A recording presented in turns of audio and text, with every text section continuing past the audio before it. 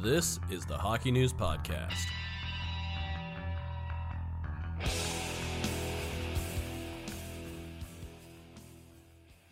GM and McKinney Hockey. Whoa, Ryan, we're on different sides of the table. We are. This is crazy stuff. Yes. I would say this is our first sort of, it's not the regular season yet, it's the preseason, but I declare this to be our first episode of the season. You know? I agree. We had only talked about hypotheticals, now we actually have stuff to talk about. And with a new season, we're going to bring a couple new segments, or mainly just one. We're going to do a segment called The Best, where we literally just go through something that is the best across hockey, just for fun, and then rapid fire. We're not going to do, 3 questions that are just prolonged. And we have and the opposite of rapid fire, really. We're taking it back to its roots. We're going to take it back to its roots. We're going to do a bunch that are actually rapid fire. So it's going to be great. But, Ryan, let's kick it off with a story that is getting some traction, obviously, but maybe not as much as it should, in my opinion, in Trevor Zegras still missing training camp this year, or right now, without a contract. There was a report that came out, I believe, from Renaud Lavoie of TVA Sports, as I like to be called, that the Ducks were offering him something in between $3 and $4 million AAV on what was agreed to be a 3-year deal. There seems to be quite the disconnect between these two. Ryan, what do we think of this? Well, I mean, Zegras is pretty interesting because we know how dynamic he is, and we've seen that he can be the face of the Ducks. I'm not sure if necessarily that means that he could be their next captain, but in terms of visibility, the skill set he has, he's already been on the cover of the NHL video game. He's very recognizable. But having said that, we haven't seen the high amount of points that we've seen with some of his compatriots yet. Now, maybe some of that is playing on a Ducks team that is still on its way up and doesn't have necessarily the same firepower to surround him, although he does have guys like Troy Terry, and then, I think we expect Mason McTavish to continue along his NHL path in a very positive way. But when I look at this, obviously you can go with a bridge deal. Yes. Right? And with Seems a bridge like that's deal, where it's headed. you probably want to go 2 years. I would want, if I'm Zegras in his camp, I would want to go 2 years where he basically would prove himself to be at the level of a Jack Hughes. They were drafted in the same class. They were teammates, actually, with the NTDP that year. But Jack Hughes had 99 points last season, and he makes $8 million a year. Now, granted, he signed that a couple of years ago, so we know the cap's going to go up. There's sort of an inflationary period to put on that. The other comparable that I would bring up is Tim Stützle, who just signed a massive contract in Ottawa.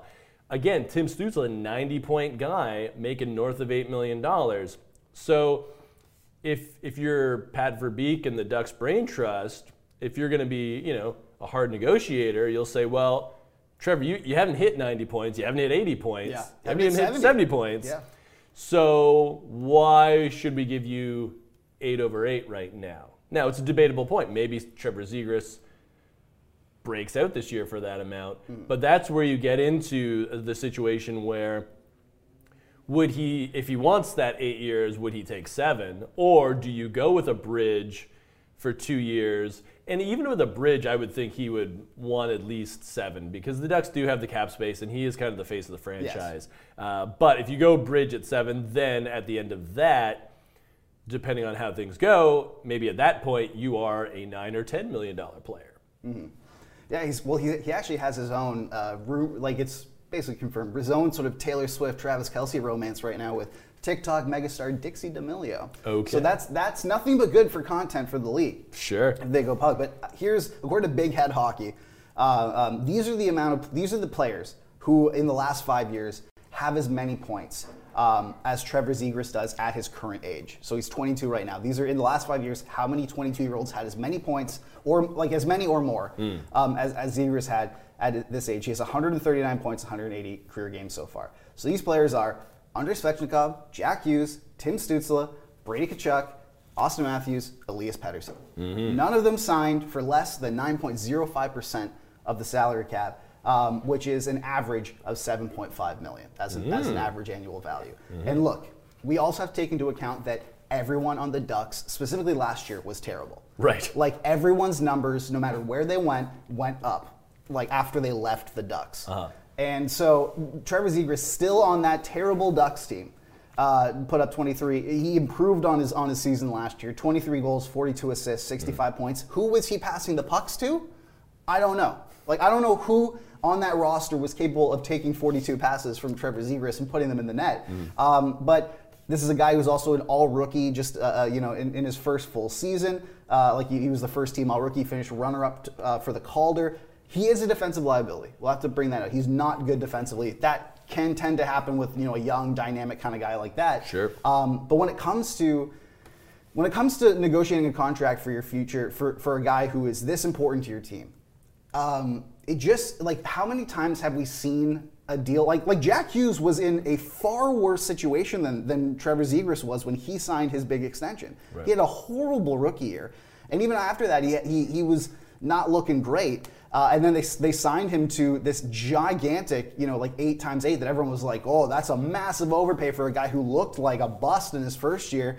And then now it's going to turn into one of the best deals in the league. Why would you not take advantage? Like you're not. If all goes well for the Ducks, you're not going to be this bad for a while, for much longer, really. Right. Which means you're not going to have the benefit of being able to have your elite young talent show that they're very good, but not put up the numbers to demand the kind of money, like the kind of top end money that other players have had. So why not why not jump on this, give him 8x8, do the exact same thing that the Devils did to Jack Hughes, banking on even if he, like with the way the cap is going up, even if he doesn't become a 99-point player, maybe if he tops out as like, a point per game guy, if the cap is like $90 million by the time that happens, which it could be in like 2-3 years, that's like in the general scheme of things, a point per game guy for 8x8 who's like 23, 24, that's phenomenal. I don't know why they're jerking him around like this.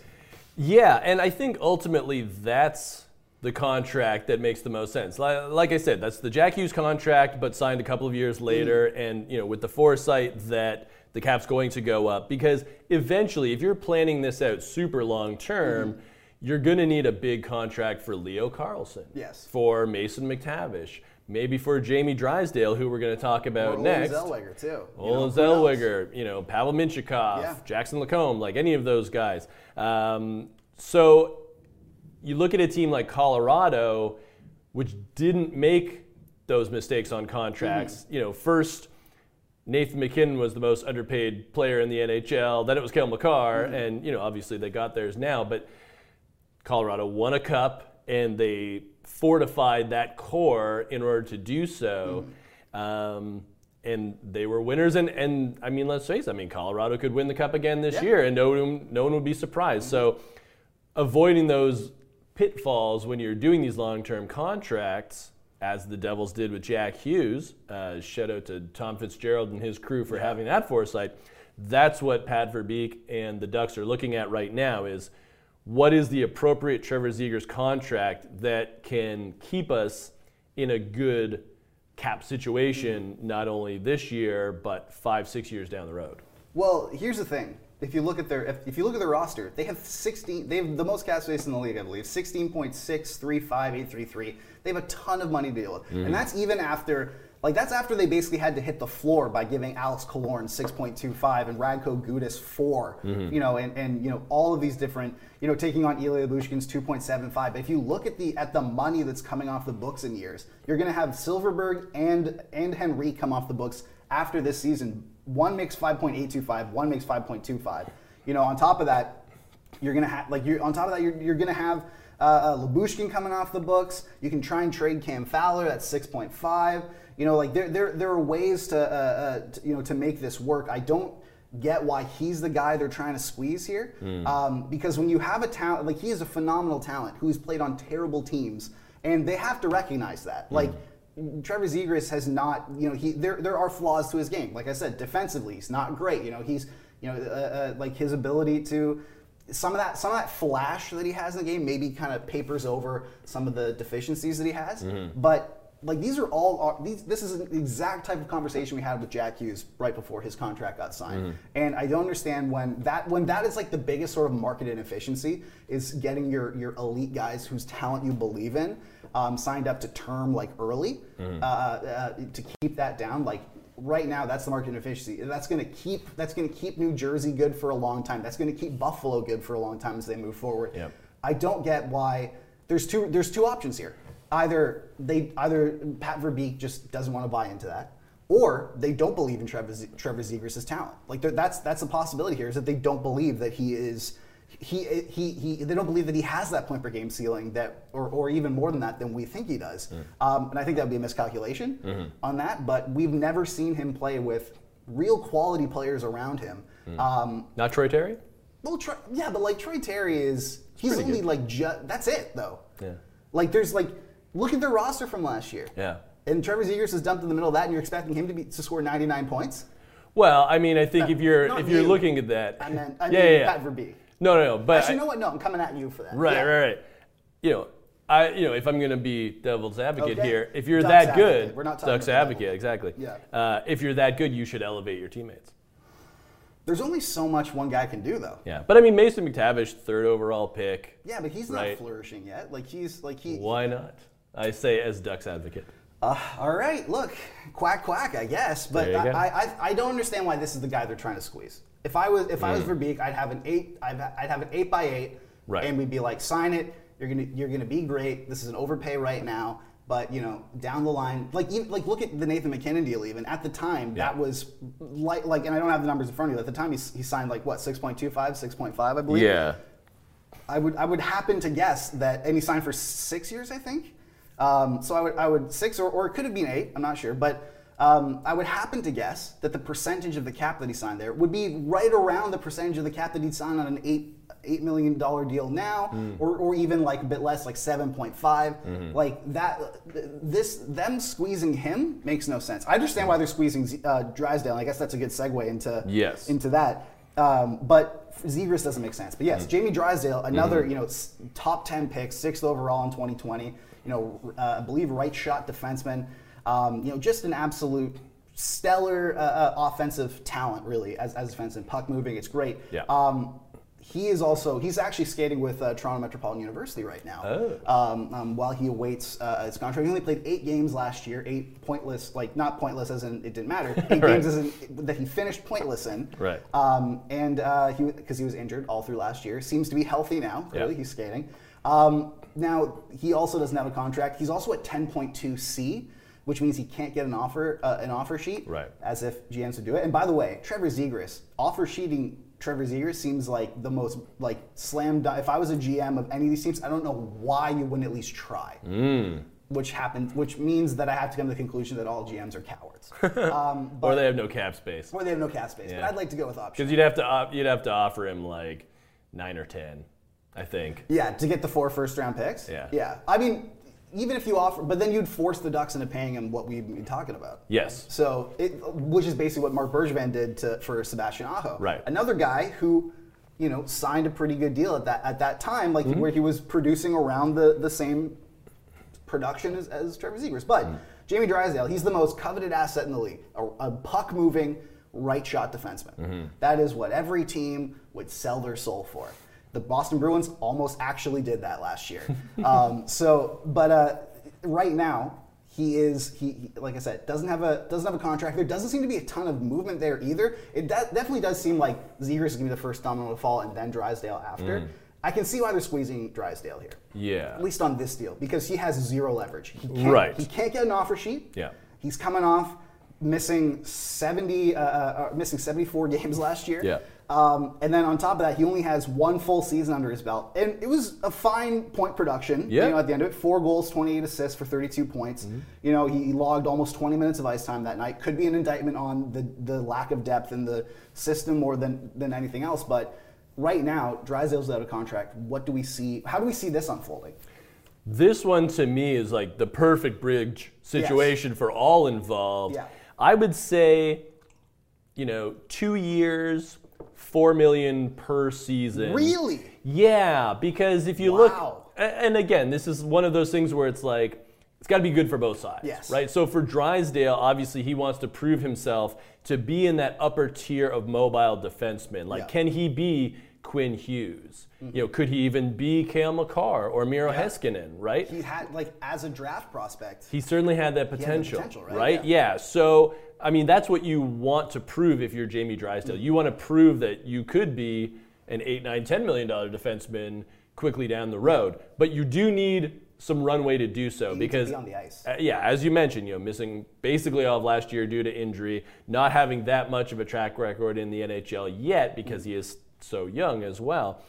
You want to have a couple of years where, you know, this season you play 82 games, you know, you get your footing again, maybe you get yourself up to sort of 40, 45 points, around there, you know, and then the season after that, hopefully you elevate to the point where maybe you're a 65-point guy on a team that is threatening for the playoffs, and you've established yourself as a power play quarterback, a breakout king.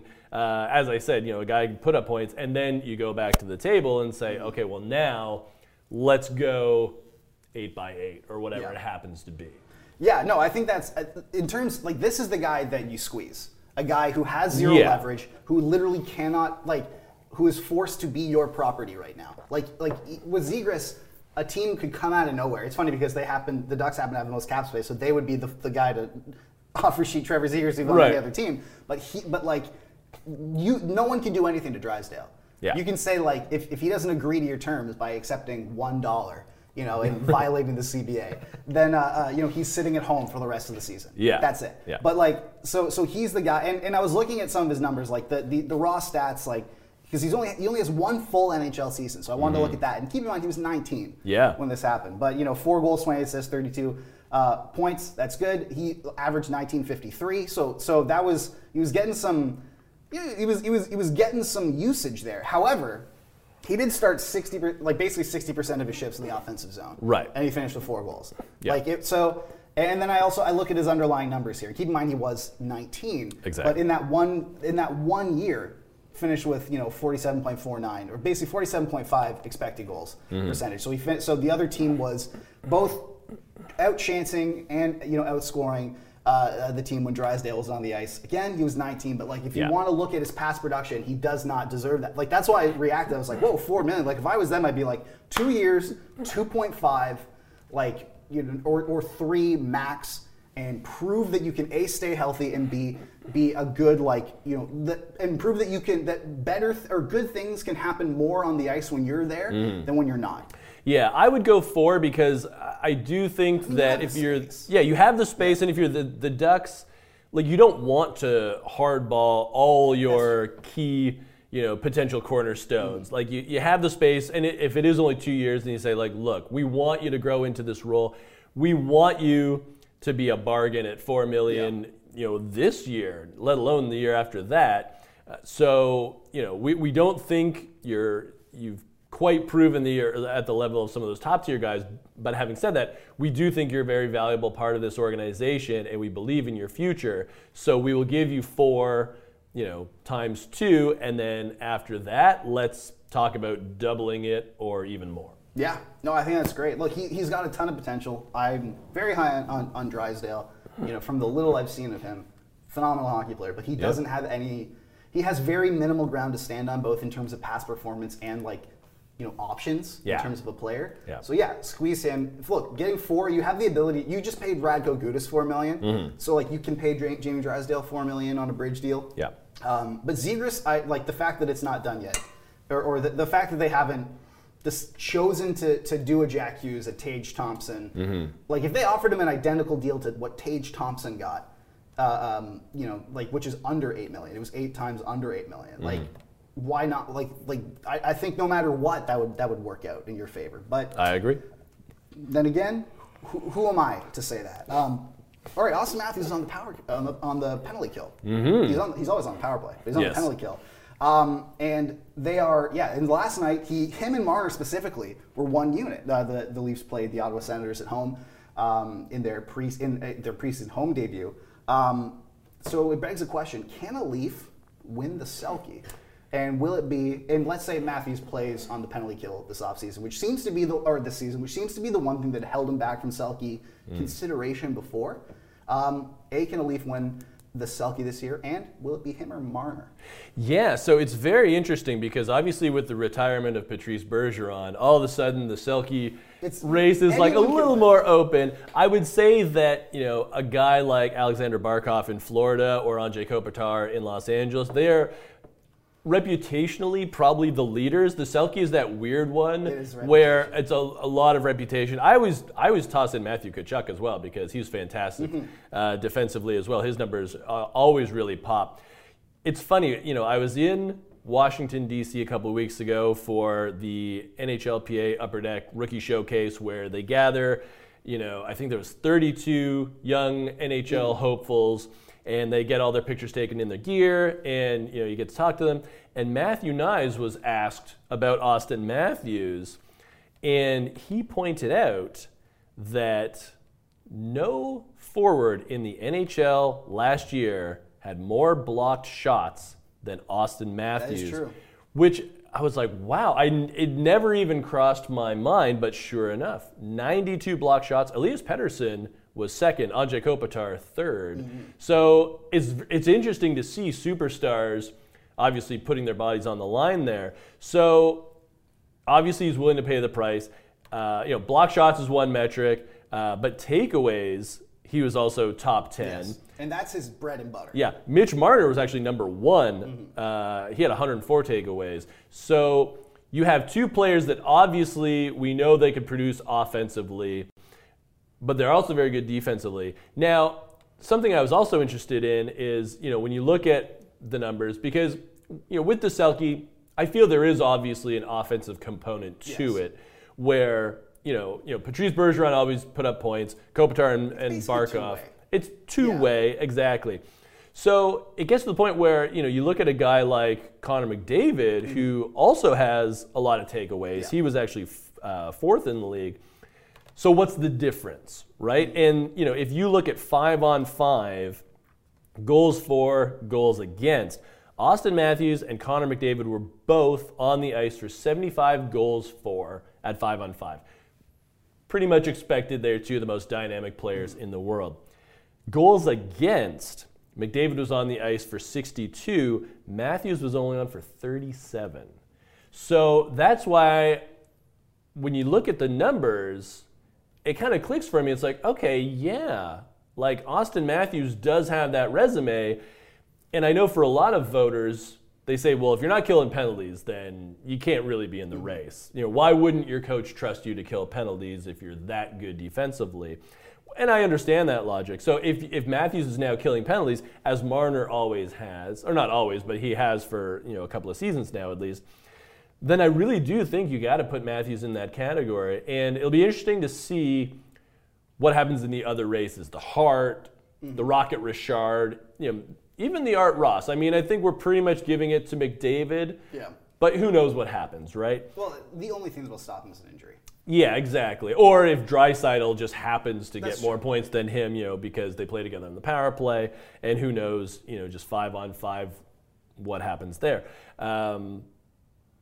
But could Matthews, you know, if he's not in line for the Hart, would maybe voters give him the Selke if they think that, you know, the Hart race was kind of close between him and McDavid or him and Draisaitl, you know, whoever it happens to be?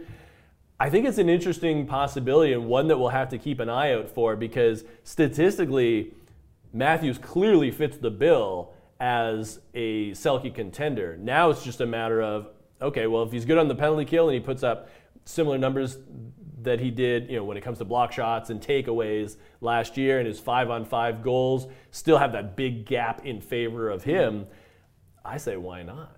He's also a center. He's also a center, yeah. That's the thing, because if we're going to talk about whether, you know, if a Leaf could win the Selke and it's a choice between Matthews and Marner, and Matthews does play on the penalty kill for the whole season, it's going to be Matthews because he's a center. Right. People, you know, we haven't seen a winger win the Selke since, like, I don't think Mark Stone never won the Selke, did he? I'm not so sure. if he did, then it would be him. Before that, it would be like Yuri Laterra or something. So Yuri Lettinen, yeah. Oh yeah, sorry, Lettinen, not Laterra. Jeez, that guy. That's quite the random sort of pull there. But yeah, no, Matthews is a phenomenal defensive player. Him and Marner are both phenomenal defensive players. That's great to have as your two best players, arguably. Also be great in both ways. And if we're going to connect it to Zegras, those are guys who are making a ton of money and they can play both sides of the ice. So that's always going to help your cause. Mm-hmm. But the thing is that a Leaf will not win the Selke because they are Leafs. People do not like to vote it was undeniable Matthews for Hart that year that he won.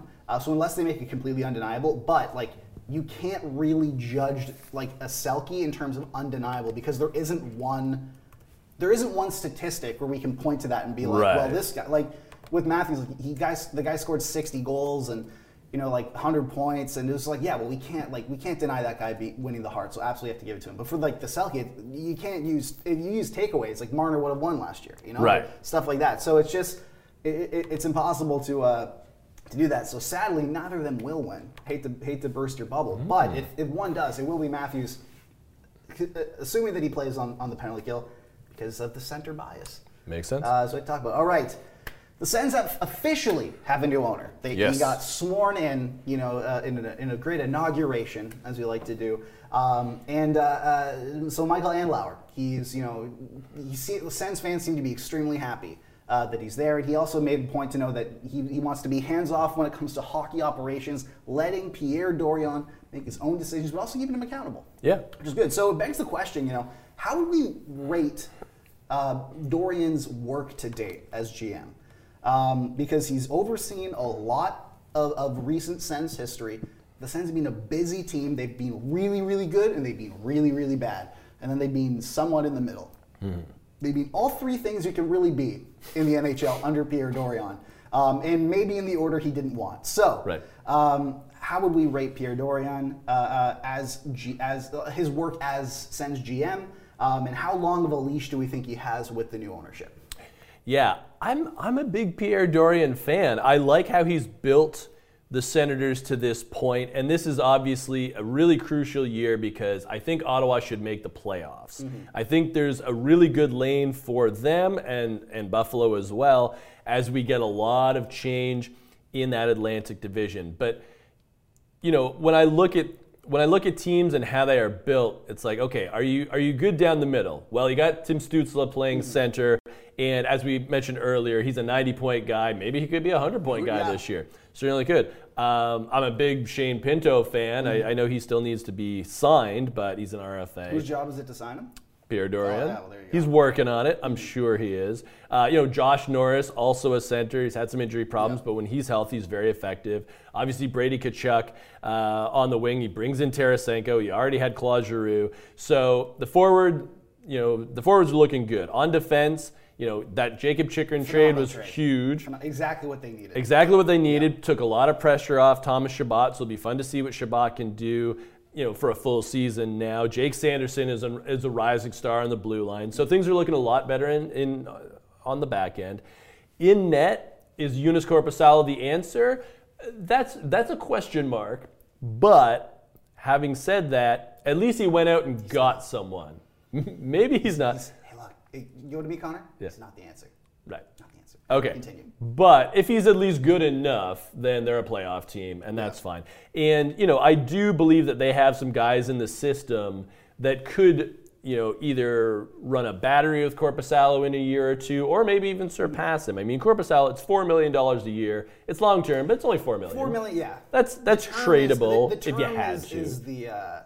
The term is what would make it hard to move, I think. Yeah, but, who knows? In a couple of years, maybe you expose him to Houston or Atlanta in the expansion draft if you had to. Or maybe he just becomes your starter and he's fine. Yeah.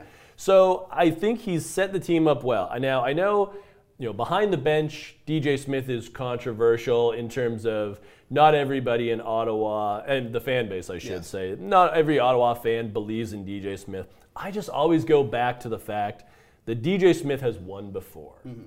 He did so at the Memorial Cup with the Oshawa Generals, a team that didn't have a ton of star power necessarily. Anthony Cirelli was certainly a key member of that squad. They shut down McDavid. They shut down McDavid in the playoffs, in the OHL playoffs, and then they beat Leon Draisaitl and Josh Morrissey in the Memorial Cup final. So for me, like once you've won at a high level, that's like a big check mark for me. And having said that, if things go south this year for the Senators, then yes, the hot seat should be on fire. Yeah. I'm fine with that. I think if, for whatever reason the Sens collapse, then I think most likely what happens is that Dorian would replace DJ Smith, and if that doesn't work, then Andlauer will replace Pierre Dorian. Yeah. But if the Sens make the playoffs this year, I think that's the step in the right direction. Then I think you're on the right path, and in terms of brain trust and behind the bench, you stay status quo because the talent is growing in Ottawa, and it's at the point now where as long as everyone's healthy, as long as you get competent goaltending, you should be a playoff team, and you should be, I would say kind of a scary first-round matchup. Yeah. Look, there is every GM has made good moves and bad moves. Dorian has made, you just listed out a lot of them, made really good moves. The fact that he was able to, I don't know if outright won, but at least drew close to even on the Erik Karlsson trade. Mm-hmm. That is a monumental franchise moment. If you there in any other circumstance with the way that situation was trending, it almost looked guaranteed for Ottawa to lose that trade because Karlsson clearly wanted out. It was a training camp or preseason type of trade. That was great, but there are keep in mind that the Sens were really, really bad for a while, and a lot of that was due to Dorian. Mm-hmm. It was, trading Mika Zibanejad for Derek Brassard. Right. And I believe it was the 7th involved in that as well. Kyle Turris, for Duchesne in the three-way deal that just completely torpedoed the team after it happened, and then basically giving Duchesne away and losing Duchesne for free. After that happening, or giving him away for free. Mark Stone to Las Vegas for, the only usable asset you really have from that trade is Erik Brandstrom, who the organization has completely botched his development. That is massive. Derek Stepan for just trading Derek Stepan at the height of his powers for just a second-round pick. Trading Dylan DeMello, who would have looked great on that back end last year as a defensively responsible puck-moving right shot defenseman for a third. That's tough. The Matt Murray signing was horrible, and then based on how it worked out, even the trade to get rid of Matt Murray, because you give up a third, you retain a little bit, and then you don't get any relief on that retention after he goes on LTIR. That's brutal. Signing Colin White to 4 point something, whatever it was, deal, then you have to buy him out, which was brutal. And then trading, one we've talked about a ton of times, is trading Gustafsson, Philip Gustafsson. Right. For Cam Talbot. Imagine what that Senators team would have looked like with Phil Gustafsson in their net last year. That's that's potentially a playoff team. Yeah. Even after you lose Josh Norris, you have Philip Gustafsson, you have a franchise goaltender in your net. A guy who you could also cost control because he's an RFA, opposed to having to go out and give Jonas Korpisalo probably too much money and too much term. That's every GM has a mixed bag, and he's made a lot of good moves that haven't really paid off yet, by the way, because a lot of these moves are guys who have done pretty good, but still need to really take another step. But you look at the reason why all those prospects came to them is because they were so bad, and they were so bad because of those moves. Mika Zibanejad is an elite player in the league, and you gave him away for a guy who was your 13th forward on a PTO last year. All the Duchesne and then the Turris and everything, asset management out the window. All of that, and then you trade Mark Stone, a guy who just captained the team to a cup, who is a Selke favorite every year. He's one of the best defensive players in the league. He's a phenomenal offensive player. You gave him away for basically nothing. Matt Murray, a goaltending contract that handcuffed you for a very long time and is still on your books to this day. There's a lot of good there, but there's a lot of bad there. And I think that, Andlauer, look, any guy who's coming in new is probably going to, he's energized by getting the team. So I would say Dorian probably has more leash than he should. But I really do think that there really shouldn't be a ton of leash, a ton of length on that leash. And on top of that too, Dorian loves his former Hamilton Bulldogs guys, and Steve Stais is a name that has been rumored for a very long time. If I was him, I'd be looking over my shoulder. Yeah. All right, moving on. We got Logan Cooley. What a goal, man! Indeed. You know what? When Arizona put out that press release calling Logan Cooley the best prospect in hockey, we laughed, we joked, we kidded at their expense. They might have been onto something. Yeah. Based on that goal, holy moly. Incredible. Doing that in your first sort of, obviously preseason. Sure. Maybe not the best players on the other side, but doing that in your first shot on NHL ice, remarkable. Is he Connor Bedard's biggest competition for the Calder? Because we have a stacked Calder race this year. We do, and it's going to be interesting to see. I think for Logan Cooley, he's in a pretty good spot where you say, okay, are there going to be guys he can play with? Well, yeah. I mean, you got a Clayton Keller on that team. Even Nick Schmaltz is good. Yeah, Nick Schmaltz. Matthias Michelli had an excellent rookie season that unfortunately was cut short due to injury. But, if Dylan Guenther makes the team full-time, then that's another winger that you can play off. And Dylan Guenther is a great goal scorer. So you've got some nice complementary skill sets there because Cooley obviously can play make as well as score. I think the thing about Logan Cooley is that, he's always had speed, but the sense in his draft year was that he was going to get even faster as he got stronger. So, it's been a couple of years now. He's, been able to be in the weight room at the University of Minnesota. And, again, like for a guy like that, where you have sort of specific goals, sometimes that college route can be the best way to go because you have more time in the weight room. It's fewer games, yes, but you can be on the ice sort of every day on campus, and you can build yourself up. And then obviously last year, the Gophers went all the way to the Frozen Four final, losing in overtime to Quinnipiac, just a wild game. Yeah. I was there. But, Cooley was a finalist for the Hobey Baker. It was him, Matthew Nyes, and Adam Fantilli. And, funny enough, those two will be part of his competition for the Calder, along with Connor Bedard, who's obviously kind of the consensus favorite going into the season because of just how skilled he is. But, when I look at the Calder, it tends to be an award of opportunity, yes, right? Players on good teams don't typically win it because those good teams have lots of good players already, and they don't have to lean on their younger players as much. So, you look at Arizona, you look at Chicago, you look at Columbus. Those are three bad teams. Those are three bad teams. So for Bedard, Cooley, and Fantilli, hopefully they get opportunities where, it's probably going to come down to whichever forward has the most points. That's typically what it is, unless you have a defenseman who plays a lot of minutes and gets a decent amount of points himself. Yeah. Then you go to a defenseman. In a rarity, you'll get a goaltender that just blows the doors off, and we've seen it happen. But I think in this scenario, you're looking at those guys. I'm also kind of curious, with the Buffalo Sabres, they have a ton of young players. Yuri Kulich was fantastic in the AHL last year with Rochester, and with Matt Savoy hurting his shoulder during that prospects camp, and he's laid up for a bit. Maybe that opens up a more definitive lane for Kulich to seize a job full time and run with it in Buffalo. And the Sabres are kind of interesting because we do expect them to be a good team, but they also have so many good young players that maybe Kulich finds his way onto a line where he can get a good amount of points. So I think Cooley is definitely kind of like put his stamp in early, saying like, I'm here. There's a reason I signed and didn't return to Minnesota for another season. Arizona is a good spot for him where he can get opportunities for offense and they can lean on him. If he's playing, 16, 17, even 18 minutes a night, that's okay. Like they want their young guys to get that experience, to contribute, and to help this team continue to build. So I think he's certainly one of the favorites.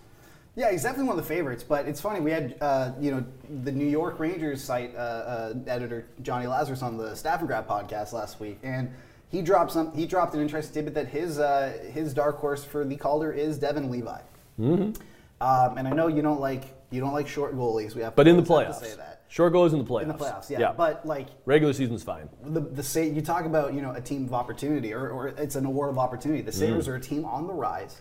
And Devin Levi, he looked really good. And if he can take that starting job, because right now it'll be a sort of a battle between him and the guy with the really Logan and Pekka Logan. Yes, and then also Eric Comrie. But if he can become their starter and he guides them to the playoffs, I mean, that seems to be a pretty that's a good lane. Yeah, that is in terms of narrative and in terms of opportunity. Like there's he's on a good team that also is giving him the opportunity to be the guy. Yes, I'd say that's a obviously I think Adam Fantilli and Connor Bedard are obviously the two guys who are battling it out with Logan Cooley. Bedard is obviously at the top because he's he's Jesus on ice. Right. But having a guy establish himself as a potential franchise goalie for a team on the rise who's going to break a 12-year playoff drought now or something like that? Yeah, probably. Something like that. I think that's, in terms of narrative, that's narrative Christmas. Yeah, so here's what I'll say here. So if Devin Levi were to win the Calder, say what you'll say. I would say him to win I'm going to say 30 games, which is a lot. Yes. But I think that's what it would take. Even if Bedard finishes with 80 points? No, it's funny. I was going to say, unless Bedard gets 80 points. Because I would say typically what we've seen in Calder winners in recent years has been more in the sort of 65-point range, which is, again, tremendous for a rookie. But if you're going to eclipse somebody in a different position that has done very well. If Levi wins 30 games, then it's okay, well, Bedard's going to have to get 80, maybe even more. And that's sort of, and again, voters have different criterion, and maybe Levi leading Buffalo to the playoffs, maybe that's enough, as you mentioned, as a narrative where if he gets 30 and he leads them to the playoffs, or, what if he has a silly amount of shutouts, right? What if he puts up 8-9 shutouts this year?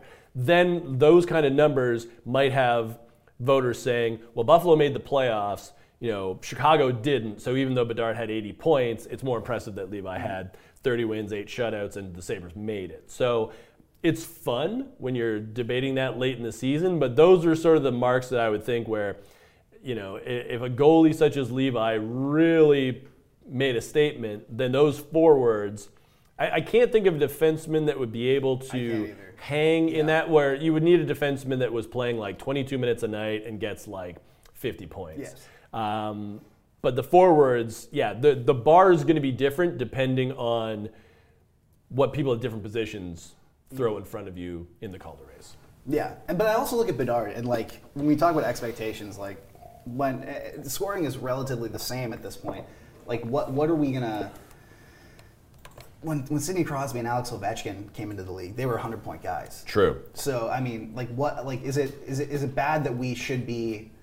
Is it bad? Should we even be on that level? Should we consider that he could potentially be among those, among that sort of I would say pantheon of scores. There's no reason. I mean, I guess in terms of that Penguins team was pretty bad when Crosby. It was pretty bad, too. But it was also coming out of a lockout where you had rule changes and you had a lot of players trying to figure out. Yes. If I'm not mistaken, there was a ton of penalties there that were, year. Yeah. It was so you get a lot of power play out, opportunities. Darian Hatcher and stuff. Yeah, exactly. It was a big sea change. And the only defenseman that could probably hang is maybe a Luke Hughes because he's on a good team. Right. And he could potentially rise up. But other than that, yeah. But even there, the Devils have Dougie Hamilton, they have John Marino. Exactly. How many minutes is Luke Hughes going to actually get? Yeah. How much power play time could he get? Bedard's going to play 25 minutes a night for the Hawks. They don't have anyone else. Right. Well, he's not going to kill penalties. Yeah. So let's call it 20. Okay. Sorry. That's only a third of the game. Yeah. Yeah. Crazy. All right, Ryan. Let's do our new segment, The Best. Yes. You are kicking it off, and you have a good best thing for us to look at. Yes, thank you. So when you're looking at college hockey rosters, typically, you'll have height, weight, are they a sophomore, a freshman, whatever. They'll have whatever team they played for before they got to college, whether it's a Minnesota high school or, BCHL or the NTDP. But Air Force, the NCAA college team, has another category that, because I go over every roster before the season starts just to see who's on which teams and who might be interesting for my top 100 list. Yeah. Air Force has another category that I love. Because it's actually the Air Force Academy, all the players on the hockey team are also in squadrons. actual Air Force Cadet squadrons, and some of them have incredible names. So these are the best Air Force squadron names for players. I'm going to start off with one that appears several times on the roster this year, the Loose Hogs. Incredible. Yes, and Hogs is spelled Hawgs. Opposed to the tight Hogs. This is the Loose Hogs. They've got that hog in them. Oh, right? They sure do. Thank you. I'm not old. How do you do, fellow kids? Exactly. Yeah. Another one that's pretty fantastic, and there's a couple of players on the team, the Tough 20 Trolls. And awesome. The 20, they are Squadron 20. That makes sense. And all these squadrons, I will point out, have crests that, they obviously go on their flight jackets or whatever. I don't know. I don't go to the academy. But they're Squadron 20, and their mascot is the Hulk. So on their crest, they have like a little Hulk guy. Mm-hmm. So that's pretty good. A little Hulk guy. A little Hulk guy. Yeah. Another one that's pretty fantastic is the Barons. Now, and that's not like a super creative name, but on their crest, they have Snoopy as the Red Baron. Which is my favorite. Which is pretty awesome. Yeah, I like that. Another one that's really good is the King Rats. Yep. And Rats has a Z on the end. Oh, because they're edgy. Exactly. Yeah. Now, they don't have a rat on their crest, but that's okay. Then what's the point? Yeah. What is the point? Why don't you have Splinter from Teenage Mutant Ninja Turtles? I don't get it. Maybe right there. Yeah, maybe they change them over time. Who knows? And another one. This is pretty interesting because there's a player on Air Force named Mason McCormick, 6'4" forward, and I guess evidently you can change squadrons because this year he is in the Shadow 7, which is a pretty cool name to begin with. That sounds like a team that would assassinate Osama bin Laden. Very possible. Yes, the Shadow 7's crest features a unicorn, and a lot of them have lightning bolts as well, which makes sense, death from above, that sort of thing. Mm-hmm. What I like about the Squadron 7 description is that it's described, it's the unicorn, and they describe it as virtually invincible in battle, which I did not know about unicorns, but it makes sense, and that's pretty cool. To that I say, tell that to my sniper rifle. There you go. Now, so Mason McCormick is now in the Shadow 7, but as a freshman, he was in my final awesome name. Okay. Amongst players that I've seen on the roster, he was in the Wild Weasels. Oh! Yes, and the Wild Weasels logo is, of course, a weasel riding 2 missiles carrying a lightning bolt, which is amazing. So the only thing I want for next year's Air Force roster is there's a squadron that I have not seen past 2 years, the Animalistic Sky Raiders. That's just a fantastic mouthful of words that I don't even really know what it means. It's a warrior sort of riding a steed. There's a full moon involved. I would expect nothing less. Yeah, so I don't know what specifically an Animalistic Sky Raider is, but it's amazing. So I don't know if they get to pick their squadrons, if they're just put in squadrons. I do know from some research that the Loose Hogs apparently are the best squadron right now. Oh, okay. There's an award, and so the Loose Hogs are on top based on my little bit of research.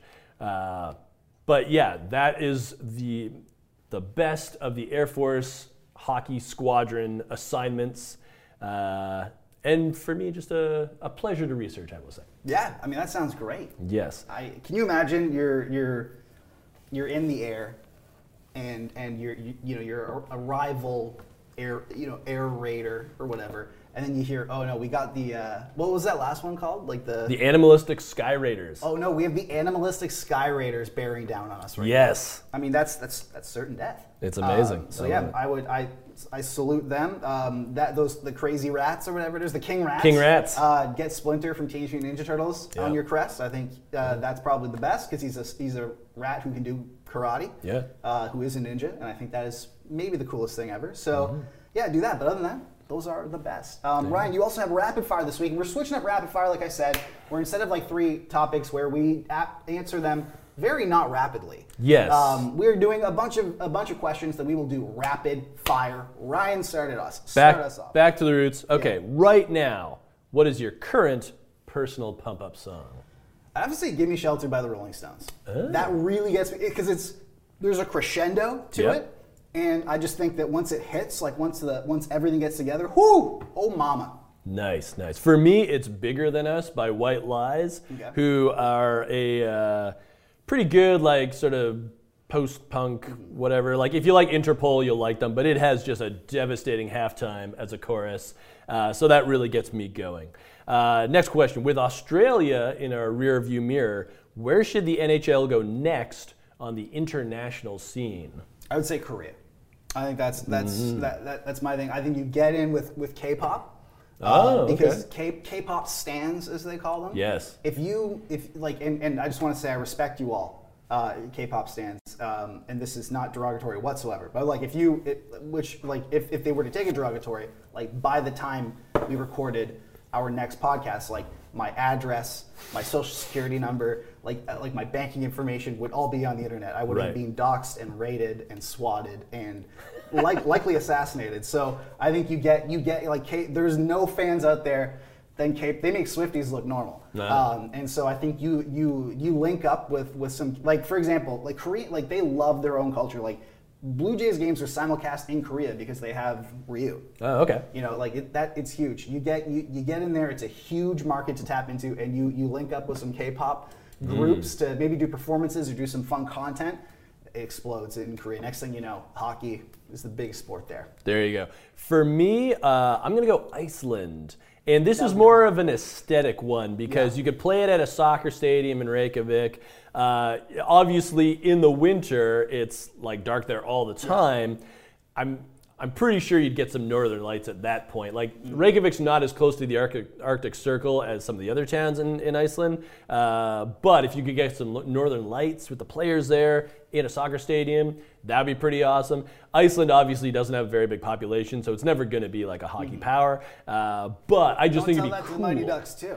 Yeah, I know they were like in the Mighty Ducks. They were the main antagonists. They were the main, yeah exactly. Because they knew nobody would get mad about that. But I would go Iceland. Oh, and this is sort of related because I have been to Iceland in the past. What's your next vacation destination? Non-hockey related. So here's the thing, I'm very poor. So it's not as if I'm going to, go to the coast of Italy or whatever. That's not something. But the Amalfi Coast. Yeah, but if I were to, scrounge up some rubles, if you will, I'd love to go to Ireland. Like I would love to lead a pack of sheep, in the middle of a field to like a whiskey distillery, like that with a wooden stick. I mean, that would be great. I'm also I'm Irish like heritage, so I'd love to go see where my roots were laid. And yeah, look, I love like hot destination vacations. That's just the next guy. But my favorite weather is sort of like cool weather. Gotcha. And so I think that would scratch my itch. There you go. Like a cable knit sweater. I was gonna say like a wool scratchy sweater. I gotcha. For me, it's Austin, Texas. I feel that that's a town for me.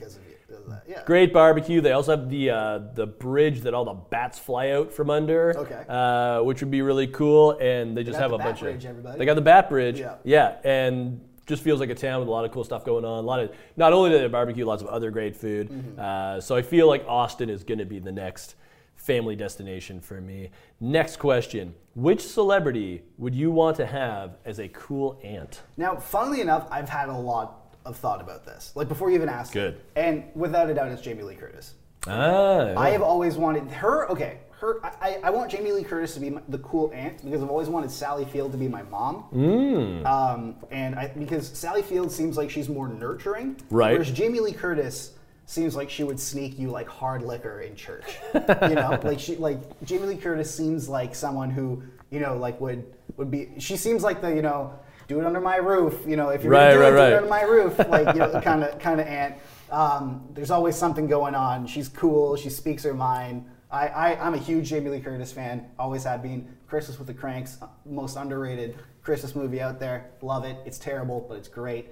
And yeah, so I'm a big Jamie Lee Curtis guy, and it would be lovely if she was my crazy aunt. Right on. Okay, I'm going with Kim Gordon, the bass player from Sonic Youth. Okay. Because she would have amazing stories. Well, I mean, I read her book, and her book does feature a bunch of amazing stories, including the fact that at one point she dated Danny Elfman, and she actually went to York University in Toronto for a semester. Really? Yeah.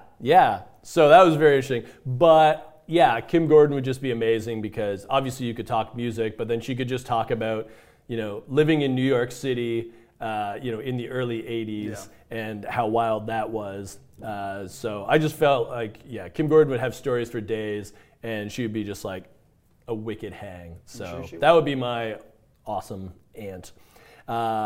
Celebrity edition. Mm-hmm. Final question, back to the NHL. Which crucial NHLer bounces back this season after an off 2022-23?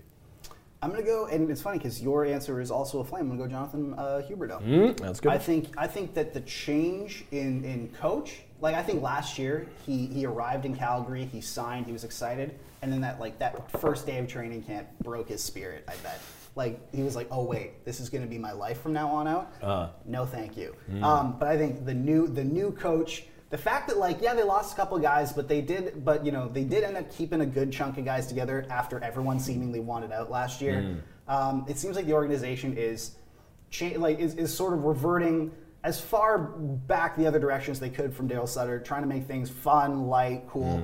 And he's good enough to put up the numbers. I don't know if he'll ever be that 115-point player again, but after finishing with 55 points, whatever it was last year, he finished with 75, 80. I say that's a bounce back. I think he is going to bounce back after last year's disaster. Right on. And as you mentioned, I'm also going with a Calgary player. Yes. I'm going with Jacob Markstrom. Yep. He was one of the reasons they missed the playoffs last year, and I don't think he's going to allow that to happen again. I think he has too many tools to not succeed, or at least be a lot better than he was last year. Yeah. And I also agree that, with a new voice behind the bench in Ryan Huska, I think, it's just going to be a different dynamic in Calgary. And I think Jacob Markstrom will improve on his game, and that will be enough for the Flames to at least be a playoff team.